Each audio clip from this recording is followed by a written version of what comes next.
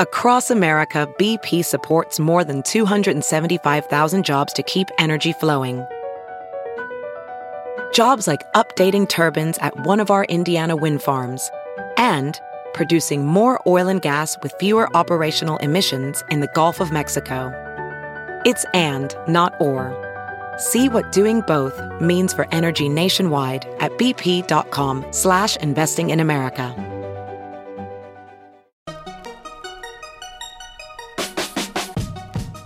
Welcome to the Tech Meme Ride Home for Friday, June 22nd, 2018. I'm Brian McCullough.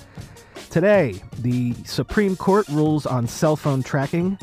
YouTube gets channel memberships. Twitter literally smites Smite. The Elon Musk sabotage saga gets weirder. And of course, the weekend long read suggestions. Here's what you missed today in the world of tech.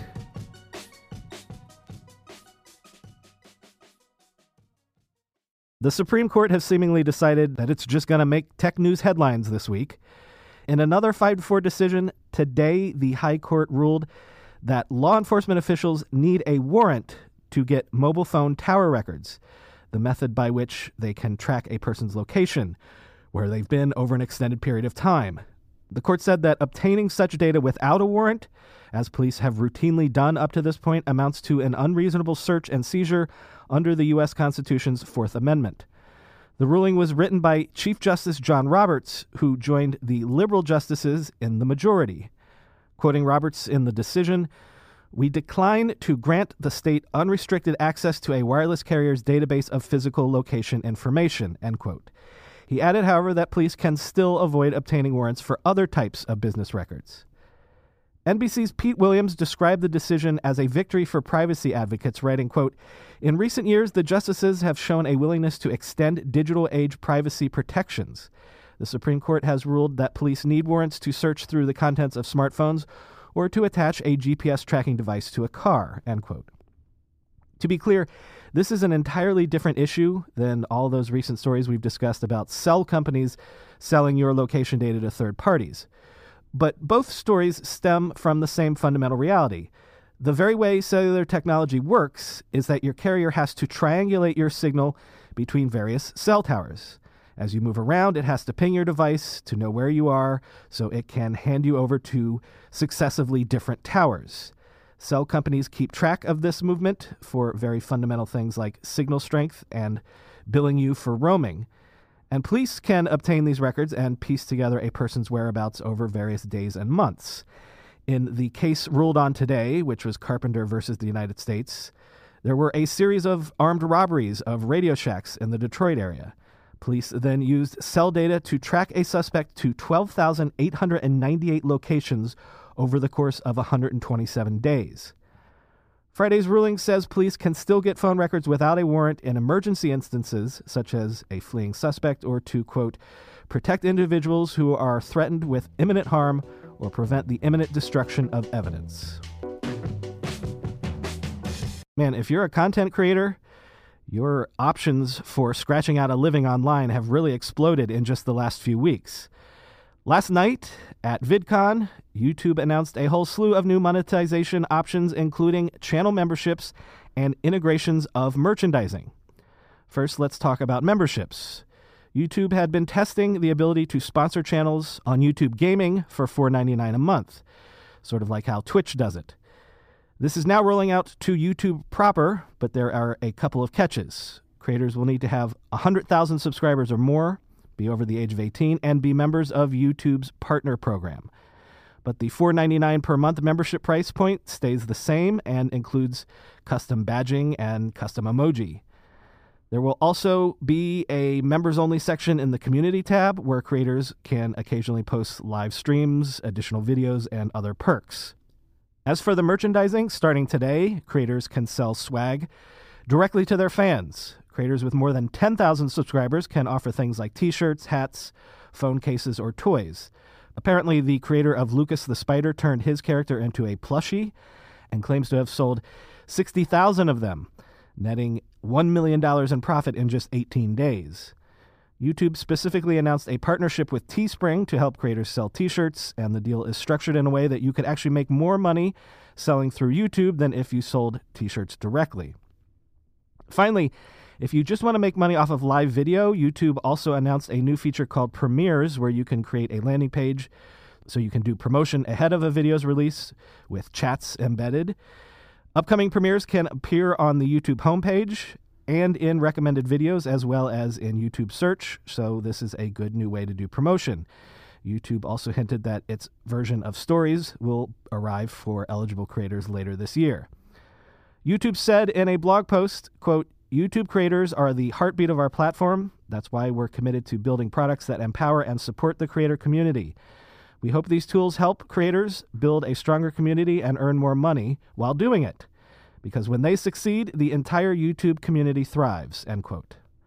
Overall, YouTube says the number of creators earning 5 figures a year on the platform is up 35%, and the number of creators earning 6 figures is up by 40%. So yesterday morning, Twitter announced that it was buying Smite, a startup that described itself as trust and safety as a service. Smite was founded in 2014 by former Google and Instagram employees, launched out of Y Combinator in 2015, and offered tools to help mitigate online abuse, harassment, and spam. Terms of the deal were not disclosed, but it was a notable story as A, it was Twitter's first acquisition since 2016, and B, hey, it's Twitter buying a startup that helps fight trolls and bots, and that sounds great, right? Smite seemed to be well regarded, with several high-profile clients, including Indiegogo, YouFundMe, Quora, TaskRabbit, and more, who all plugged into Smite's REST API, which allowed the company to spot trends in user behavior and then build machine learning models that would create custom rules that would block harmful actions. Sounds like that could be useful for Twitter, especially after they launched that automated algorithm to shush Twitter trolls. However, mere hours after the announcement, Twitter just shut down Smite's API, just like that, with no warning to existing customers. Apparently, some customers got a phone call letting them know the API would be going down, but that left them with basically no time to prepare. And existing customers were, shall we say, not pleased. On Twitter, user Giacomo said, "Holy S, Twitter bought Smite and immediately shut it down. We had a 3-year contract with them, and they just disappeared overnight. No communication at all. They just turned their servers off, closed our shared support channel, and walked away. What the actual F?" Lori Voss on Twitter said, quote, "A vendor notified us of their acquisition at 6 a.m. this morning and shut down their APIs 30 minutes later, creating a production outage for NPM. The sheer unprofessionalism of this is blowing my mind. It takes weeks to negotiate and sign an acquisition. You didn't find out at 6 a.m. You couldn't give us a week, even a couple of hours to take your service out of our critical path and avoid an outage? Effing shocking behavior," end quote. As TechCrunch's Sarah Perez noted in her coverage of this, quote, "To reiterate, Smite is a provider of anti-abuse and anti-fraud protections, not something any business would shut off overnight." So yeah, even if Twitter always intended to buy Smite just for its own use, that's not exactly a good way to handle an acquisition that has existing business relationships. And as Matthew Ingram pointed out on Twitter, quote, "For a company that already has a problem-plagued history when it comes to its relationship with developers, this is a pretty bad look, Twitter." We're being sponsored today by a company on a product that longtime listeners know I have used for years and literally cannot live or at least work without it.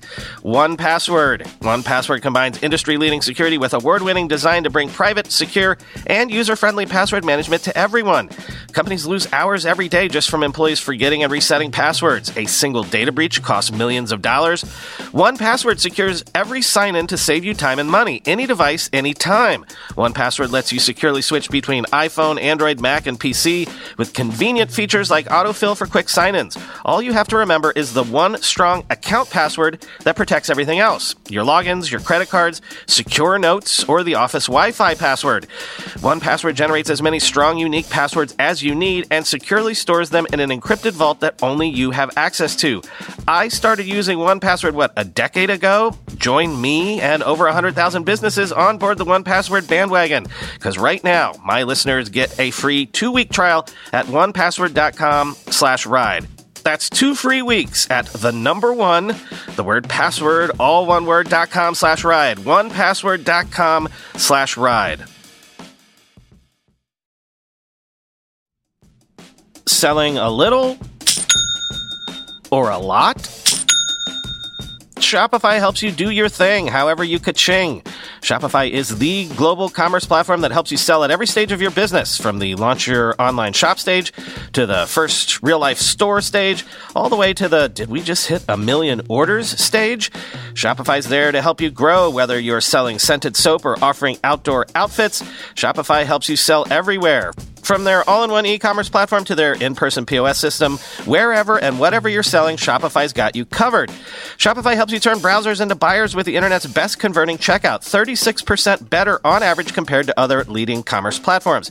And sell more with less effort thanks to Shopify Magic, your AI-powered all-star. Shopify transformed ResumeWriters.com from the spaghetti code backend I cobbled together in college to the world-class commerce platform it sits on today. And Shopify can do the same for your business. Sign up for a $1 per month trial period at shopify.com/ride, all lowercase. Go to shopify.com/ride now to grow your business, no matter what stage you're in. Shopify.com/ride. So remember that story of the employee, Martin Tripp, who was being sued by Tesla after allegedly hacking the company? We assume also that this was the same person Elon Musk was referencing when he emailed Tesla employees about sabotage.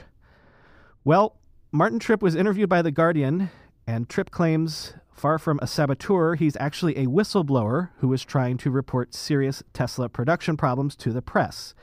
Tripp told The Guardian, quote, "I'm a scapegoat because I provided information that is absolutely true. This is obscene. It feels like I have no rights as a whistleblower," end quote. Tripp was a former process technician at Tesla's Gigafactory and said he leaked information to a reporter at Business Insider because no one at the company would listen to his concerns. Tripp says he was worried about high rates of, quote, non-conforming material that ended up being wasted, as well as a batch of battery cells that were mistakenly punctured. Quote, "I kept bringing this up to management, supervisors, anyone who would listen," Tripp told The Guardian. "Everyone just said, yeah, whatever," end quote. And now, in addition to this, the sheriff's office in Story County, Nevada, where the Gigafactory is located, said it received information about a security threat to the Gigafactory, but determined, quote, "after several hours of investigation, there was no credible threat," end quote. Tripp says that he, coincidentally or not, was visited by sheriff's deputies Wednesday night, and Tesla has said that it has increased security at the Gigafactory as a precaution. And then, on top of that, the Washington Post got records of an email exchange between Tripp and Elon Musk himself. I'll link to the emails in the show notes because they're too long to read here. But just to give you a taste, they include Tripp telling Musk, quote, "Don't worry, you have what's coming to you for the lies you have told the public and investors," end quote. And Musk responding by saying, quote, "You should be ashamed of yourself for framing other people. You're a horrible human being." So, given that, I give you this. The reason this Martin Tripp news was greeted by collective head scratches when it first surfaced earlier this week is because Elon Musk has been, shall we say, colorful of late, with weird late-night tweets, outbursts at federal officials, direct confrontations with the press, and even analysts on actual Tesla earnings calls. What with Tesla's perilous cash position, according to some analysts, and the company's admitted production troubles with the Model 3, frankly, some people were beginning to wonder if Elon Musk might be cracking up a bit under the pressure. But over at BuzzFeed, they have a piece up that points out Elon Musk has always been sort of at war with the media. Quoting from the piece, "None of this is new for Musk.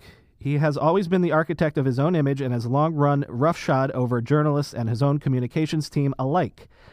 In interviews with BuzzFeed News, 9 people who previously worked with Musk and who requested anonymity to preserve their personal and professional relationships said that while the level of scrutiny on the CEO may be new, his behavior is not. What we are seeing is less a crack in his well-being than his facade. It is Elon unbound," end quote. Quoting from several of the former employee interviews, here's one. Quote, "It doesn't strike me as some drastic change in his personality." Said another former employee, quote, "You don't sleep very much when you're in communications at Tesla because you don't know what's going to happen," end quote. And finally, another unnamed former employee says that a lot of this is down to Musk's relentless personality. Quote, "I would never say he has this controlling desire to do all the things. He frankly just loses confidence that others can do it. And hey, who's to blame him? He's the smartest guy in the room." It's that time again, the weekend long read suggestions. Let's start with 2 comeback stories. 2 years ago, Twitter stock was trading at $14 a share and people were writing obituaries for the company. But now Twitter's user count is actually growing. It's actually been making money for several quarters, and its stock is back at $46 a share. How did Twitter rise from the ashes, to make the obvious bird-related metaphor? Over at BuzzFeed, Alex Kantrowitz takes a look and decides that it was a combination of luck, ironically a pivot to video, a decision to stop trying to be Facebook, and most importantly, a decision to focus on news. Quoting from the piece, "It's hard to overstate the importance of Twitter's decision to tie its identity to news. For years, you could ask Twitter, 'What exactly are you?' and not get a straight answer because Twitter itself didn't really know. The abundance of communities that formed on the service, sports Twitter, Black Twitter, weird Twitter, meme Twitter, celebrity Twitter, and so on, made it difficult to pin down. And Twitter couldn't settle on one thing it did really well. But in April 2016, Twitter made that call. It moved itself from the social networking section of the iOS App Store to news, ceding the former to Facebook and its satellite apps," end quote. In Bloomberg, a similar piece about Nintendo. A few short years ago, people were saying that Nintendo was doomed because it had missed the boat in modern gaming. And then Nintendo came out with the Switch, and suddenly it's the hottest thing in gaming, alongside Fortnite, which of course you can play on the Switch. In a piece called The Legend of Nintendo, Felix Gillette looks at exactly how and why, every time you think Nintendo is down and out, it can reinvent itself so successfully. The big news yesterday was the resignation of Brian Krzanich, the CEO of Intel. At The Verge, Tom Warren says that Intel now faces a fight for its very future. Quote, "Intel is in an odd position of market dominance and emerging threats that, in many ways, echoes Microsoft's position before Satya Nadella took over. Intel and Microsoft have followed in each other's footsteps for decades under the famous Wintel Alliance. While Microsoft has diversified its business thanks to the reach of software and its focus on the cloud, Intel has reacted more slowly. Intel now needs to find its own Satya Nadella, who has the engineering knowledge to steer the company in the right direction, all while accepting that the company's consumer relevance doesn't necessarily matter anymore," end quote. Finally, I cannot recommend highly enough the cover story in this month's Wired magazine. It tells the inside story of cryptocurrency Tezos, which once had the largest ICO ever and raised $232 million, but then devolved into a bizarre story of infighting, backstabbing. There's also a love story in there, and as the author of the piece, Gideon Lewis Krause, writes, quote, "What began in utopian ambition would blow up into one of the crypto world's biggest scandals," end quote. I have a link to the story in the show notes, of course, as with all the long reads, but also why not go out and buy the physical magazine? Wired always has such lovely cover stock.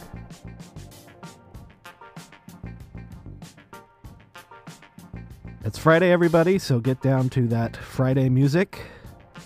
I meant to make this joke earlier in the week, but I couldn't find a decent recording, so hopefully if I jack up the volume all the way, you'll be able to hear this.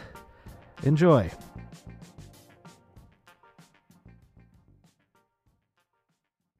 Spock, sabotage the system. Spock, restore the atmosphere.